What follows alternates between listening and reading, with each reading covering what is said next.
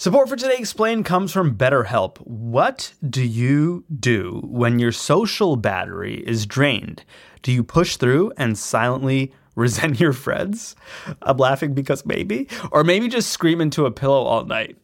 I don't do that. But if you do, that's fine. Not judging you.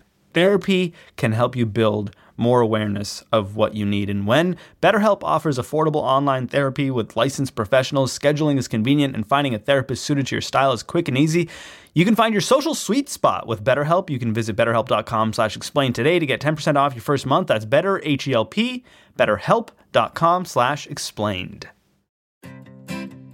Support for this show comes from Slack. You're a growing business, and you can't afford to slow down. If anything, you could probably use a few more hours in the day. That's why the most successful growing businesses are working together in Slack. Slack is where work happens, with all your people, data, and information in one AI-powered place. Start a call instantly in huddles and ditch cumbersome calendar invites. Or build an automation with Workflow Builder to take routine tasks off your plate. No coding required. Grow your business in Slack. Visit slack.com to get started.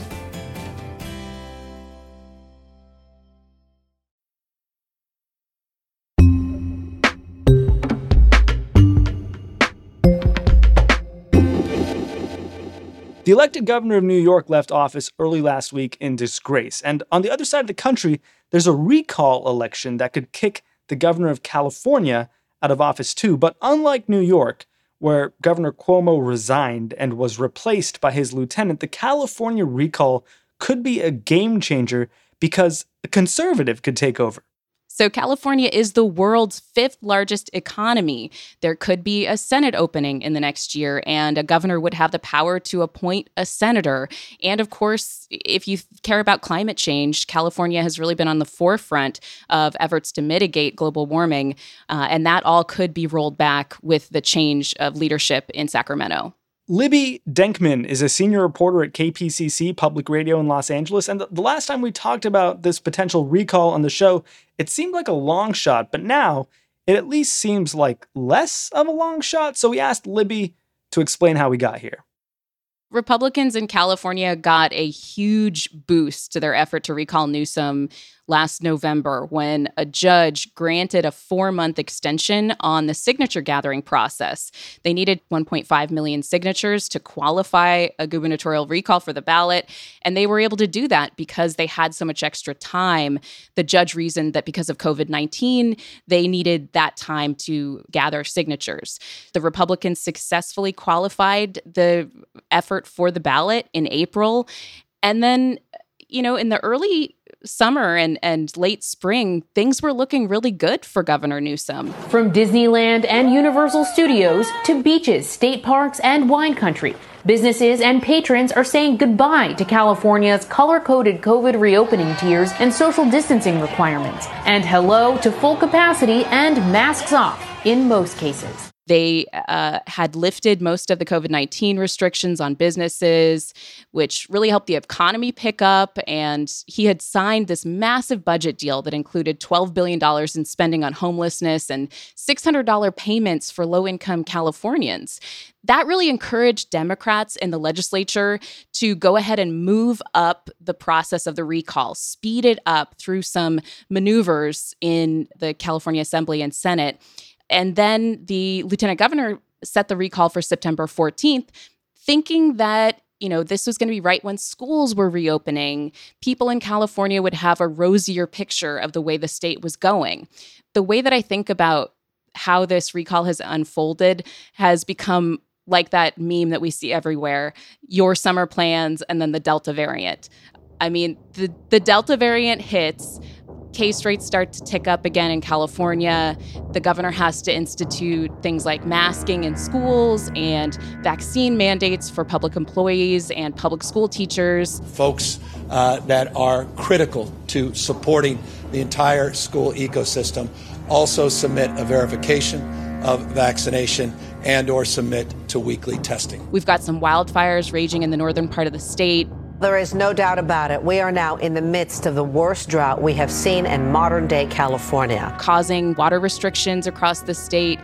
And the enthusiasm for this election is really on the Republican side versus the Democrats, who many of the Democratic voters don't even know there is an election going on.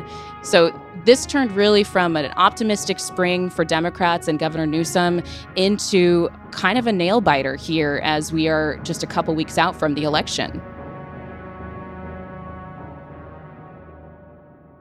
Libby, how much does a recall election in the most populous state in the union cost in 2021? The price tag of this recall is estimated at about $276 million. What? Yeah, it's not cheap. I think we have to tell people now how the California recall election works. Right. So folks have two questions on their recall ballot. The first question is, shall Governor Gavin Newsom be recalled or removed from office? Now, Governor Newsom has to get 50% plus one to stay in office. And folks who want to recall him, the same. They have to get a majority vote on the first question to remove him from office. There's also a second question on the ballot, which is, who shall replace the governor if he is removed from office? And that's where things get pretty wild, because there are dozens of people who are on the ballot as potential challengers to Newsom, and there's no runoff process here, Sean. So once somebody gets a plurality of vote on the second question, they only have to beat the other challengers on the ballot, they can be elected governor with theoretically a really low number of votes.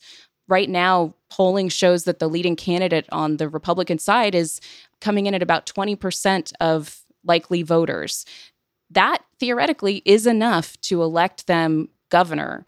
That really says a lot about the process that somebody with such a low plurality could lead the state. Give us an idea who's out there trying to replace Governor Gavin Newsom. 46 people are certified as candidates and are appearing on ballots. It ranges from people who have elected experience, like Kevin Faulconer, the former mayor of San Diego. Every day is Groundhog Day in California. We've been electing the same failed leaders with the same failed ideas. Kevin Kiley, the assemblyman who, is currently in the state legislature. I am only running in order to carry the torch of this movement that has been started, has been fueled, has been driven by ordinary Californians every step of the way. There are folks like Angeline, the Billboard celebrity and model from Los Angeles, kind of a cult fan favorite whose party platform is Everyone Must Party. I love you for voting for me. Ooh, ooh. And celebrities like Caitlyn Jenner. What's her campaign slogan? She says she will cancel culture and wake up the woke. Cancel culture is out there. Can't wait. Who's the front runner in this race? The front runner, based on recent polling, is a conservative radio host named Larry Elder. How old is he? How old is he? I'm sorry, it's a bad joke. Oh my God. Welcome to Today Explained. The smug, anti-science way he locked down this state in a more severe way than all 50 states. He has got to go. So Larry Elder is a conservative radio host from Los Angeles. Larry Elder here, the sage from South Central, the prince of Pico Union, the czar of common sense, the great Eldersky, Don Lorenzo. Welcome to the program. No Victocrats allowed because we've got a country to save. So let's get her teed up. And has been a fixture in conservative media for a number of decades. He got into this race relatively late, and there was a court case over whether he would be able to appear on the ballot, which he eventually won. So he's only had a few weeks, really, like 5 weeks of campaigning, but he vaulted to the front of the Republican pack, partly because of name ID. But I've been to a few of his rallies, and people really respond to his communication style. You hear a lot of the kinds of language that President Trump used. He calls out the media. And then we have this ridiculous narrative that the police are engaging in systemic racism. Again, for CNN and MSNBC, I know I speak quickly, I'll slow down for you. he calls himself a small L libertarian. So, for example, Larry Elder believes that the minimum wage should be zero. Why two people who are adults can't determine what the price of labor ought to be is beyond me. And why a third party feels it's his or her business to interfere with that is also beyond me.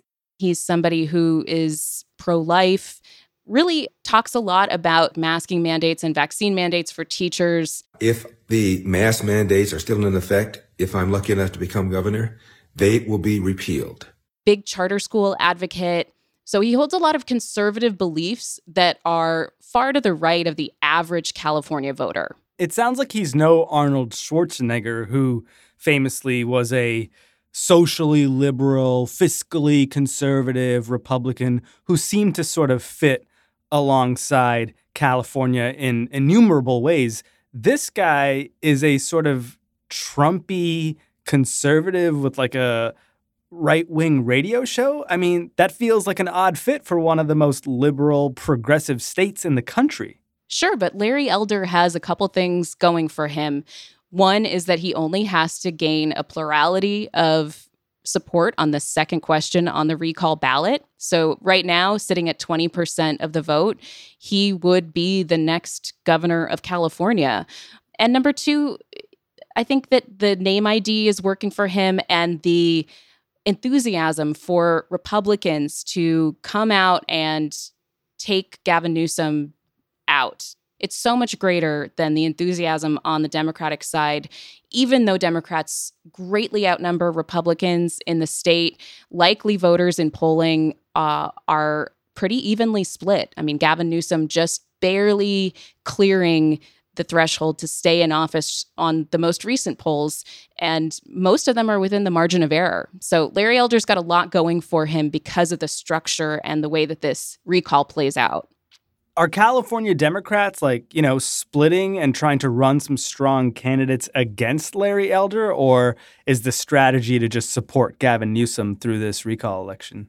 That was the big question going into the candidate filing period, was whether Democrats were going to run somebody that would be a backup candidate, a legitimate fallback for folks to vote for if Newsom was removed from office. Now, in 2003, the lieutenant governor, Cruz Bustamante, ran and put himself on the ballot, and that was highly controversial. That was seen as undermining Gray Davis and giving people a reason, even if they're Democratic, to vote to remove the governor so that they could vote for a Democrat to replace him.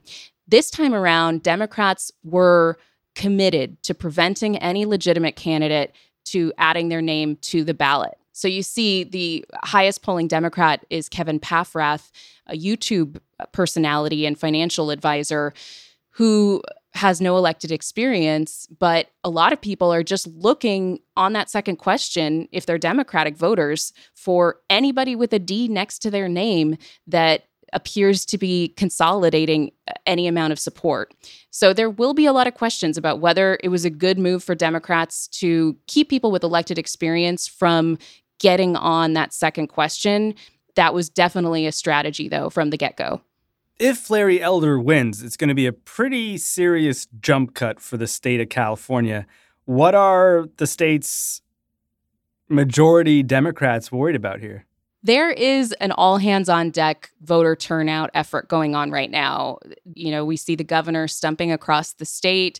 President Biden has said he will be coming. We don't know when yet, but he will still be supporting Newsom in person at some point in California. And they're very worried because this polling, again, is showing that Newsom is in real jeopardy of being removed. The worry, of course, is that you would have just a complete rollback of a lot of Newsom's policies related to climate change, related to social services. Planned Parenthood is talking about the way that state government will be protecting women's right to choose and access to abortion services if the Supreme Court ends up knocking down Roe versus Wade. But, you know, there's a big caveat there, which is that the Democrats still control 2/3 of supermajority of the state legislature in Sacramento. And so much of what a governor elder or governor fill in the blank might be able to do will be curbed by the veto-proof majority that is in the state legislature. It sounds like there's a lot going on here. So while California is navigating wildfires and the Delta variant, there's this recall election in which a plurality of California voters could fundamentally shift at least some elements of the state's future. Voting's already begun. It wraps up on September 14th. Do you have any idea if there's going to be a huge surge of voting? Maybe if the president comes to town, he could drive some interest. But what are you guys expecting? It's interesting. The last recall election of a governor in 2003 actually had higher turnout than the previous gubernatorial election. But a lot of people point to Arnold Schwarzenegger. The governor was on the ballot and drove interest and turnout. And Gray Davis at the time had much lower approval ratings than what Gavin Newsom has right now. Democrats are certainly worried about low turnout. The state has mailed ballots to every active registered voter, 22 million active registered voters in the state of California. And so those are in mailboxes now. A lot of folks are already turning in their ballots. You see that Democrats are doing that early, but that's expected. Republicans are less likely to mail back their ballots. They like to come in person and hand them to an election official or put them in a secure ballot drop box. So you could see a red shift later as voting continues. But it's certainly something that Democratic strategists are watching closely, because if there is not a big surge in interest in this race in the final few weeks, we could see a change in Sacramento and we could see Governor Newsom losing his office.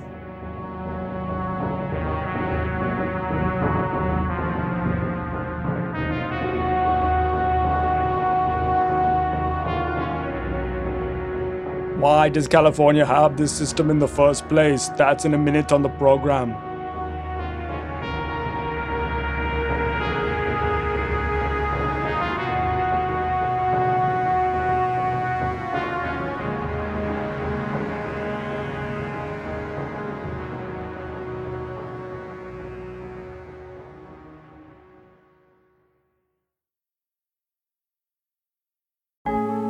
Support for Today Explained comes from Mint Mobile. Big improvements can make your past behavior look absolutely wild, says Mint Mobile, targeting all of us personally. And Mint Mobile wants to do that with your phone bill. Mint Mobile offers wireless plans for $15 a month when you purchase a 3-month plan. And in retrospect, you might feel a little silly about how much you were paying before. Plus, according to Mint Mobile, all of their plans come with high-speed data and unlimited talk and text delivered on the nation's biggest 5G network. You can get this new customer offer and your 3-month unlimited wireless plan for just $15 a month by going to mintmobile.com/explained. That's mintmobile.com/explained. You can cut your wireless bill to $15 a month at mintmobile.com/explained. $45 upfront payment required. Do the math. That's equivalent to $15 a month. This is for new customers on their first 3-month plan only. Speeds are slower, above 40 gigabytes on this unlimited plan, and additional taxes, fees, and restrictions do apply. See Mint Mobile for those details.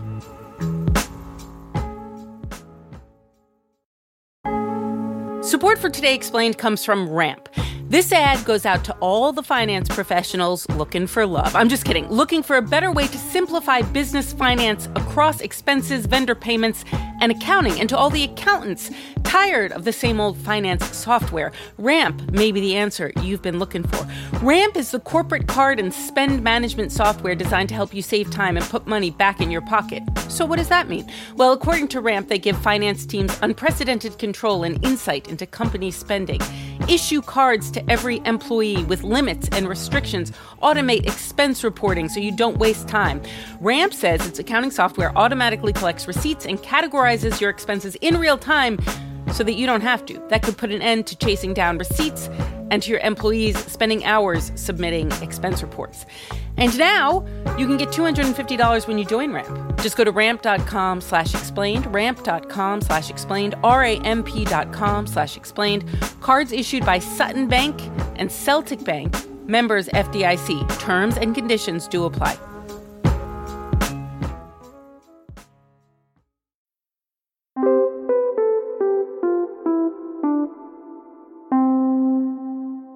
Who could blame you for wondering why California has these recall elections to begin with?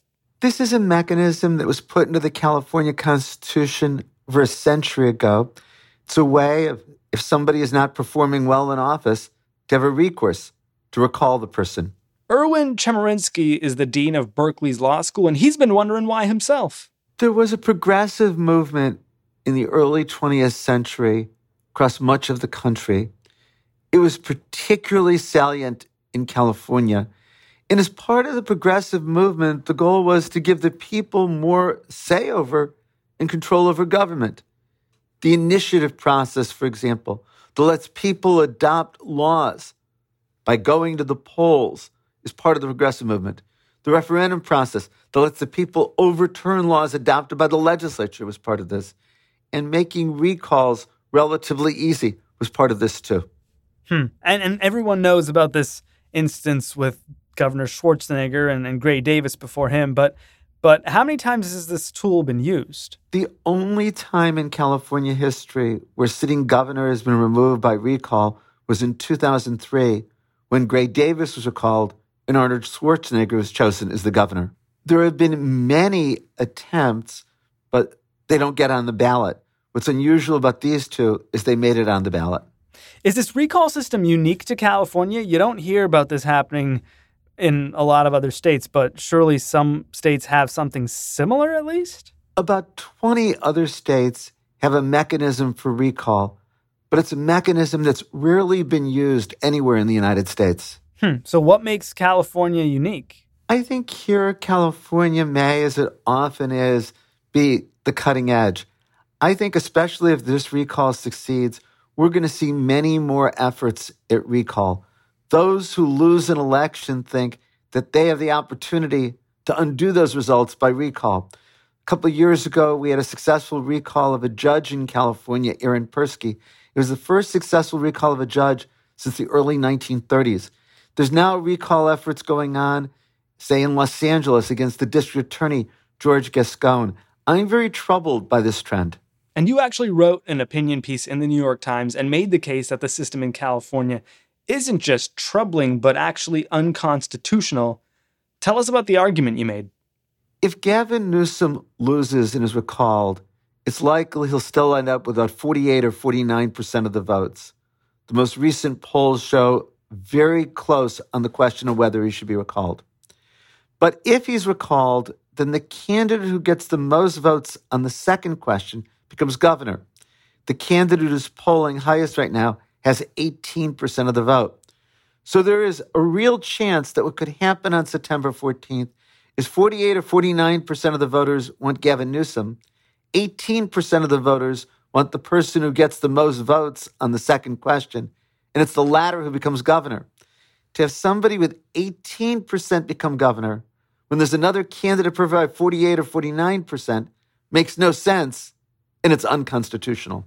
It may make no sense, but this is in accordance with California state law, right? And I'm sure a lot of Republicans in the state would argue these are the rules and we're playing by them. California state law here and in all areas must comply with the United States Constitution. There are so many instances where the Supreme Court and the federal courts have struck down aspects of state law when it comes to elections for violating the Constitution. I think to have a candidate favored by 18% chosen as governor when in the same election another candidate is favored by 48 or 49% is what's unconstitutional. Has this ever been raised in front of the Supreme Court before? No. In 2003, Gray Davis filed a petition in the California Supreme Court on many different issues. His petition was dismissed by the California Supreme Court, but without any written opinion. So we don't know why. We don't know if they rejected the arguments. We don't know if the case was rejected for lack of jurisdiction or for not being timely. Is there any Supreme Court of the United States jurisprudence on this issue of recall elections? Has Has any state's recall laws ever made it to the Supreme Court? There isn't Supreme Court jurisprudence about recall elections, but there's a great deal of Supreme Court jurisprudence about voting. And the Supreme Court has said for more than a half century, the most basic principles of the Constitution is one person, one vote. Everyone should have an equal say in determining the outcome of an election. This election is about who's going to be the governor. If 18% favor a candidate who gets chosen over another is favored by 48, 49%, the former have more than 2 times as much influence as the latter. That's what's unconstitutional. Is there something the state of California could do to maintain the system but make it more, what you would argue, I imagine, constitutional? There are many things that could be done. For example, we could say the only question for the voters is whether to recall the governor. And if the governor is recalled, then the lieutenant governor becomes the governor, just as the lieutenant governor would if there was a vacancy for any other reason. Or another possibility would be allow the person who's been subject to a recall to have his or her name on the second vote. And if still more people want that person to be governor than anybody else, that's the governor of California. There's many ways of approaching this, but the current way, as I say, makes no sense and is unconstitutional. There seems to be something in the water in the country right now. There have been many attempts to boot some of the most powerful politicians out of office across the country, from California to New York to even the White House. What have we learned from the story of the former president, from the former governor of New York now, and potentially the current governor of California, Gavin Newsom? I'm troubled by the comparison. For Governor Cuomo, he was pushed out of office because of documented instances of sexual harassment. There was an independent investigation that proved the misconduct. Donald Trump was impeached because of misconduct. No one is alleging that Gavin Newsom engaged in misconduct, not only not of the kind of Governor Cuomo or President Trump, but of any kind whatsoever. I think there's a real difference between removing somebody from office because you don't like their policies and removing them from office for misconduct. Which leads me to the question, how easy should it be to undo the will of the people in this country? Because obviously there are legitimate instances where you might want to, and then, as I imagine you would argue, there are other instances where there's not enough grounds. I think it should always be difficult to remove an incumbent office holder. The voters chose the person. If the voters don't want the person, they can vote the individual out of office. We're going to have a gubernatorial election in California in November 2022. If people don't want Gavin Newsom, they can vote him out then. I think when you do recall elections too easy, it then makes it possible for the losers to try to get a second bite of the apple.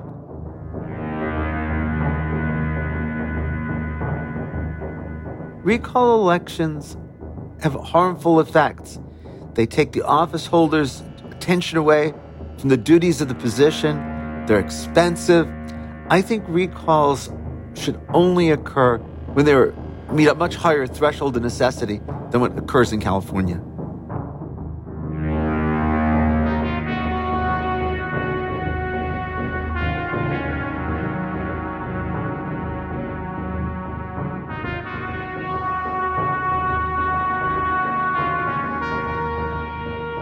That was Professor Erwin Chemerinsky of the University of California, Berkeley School of Law.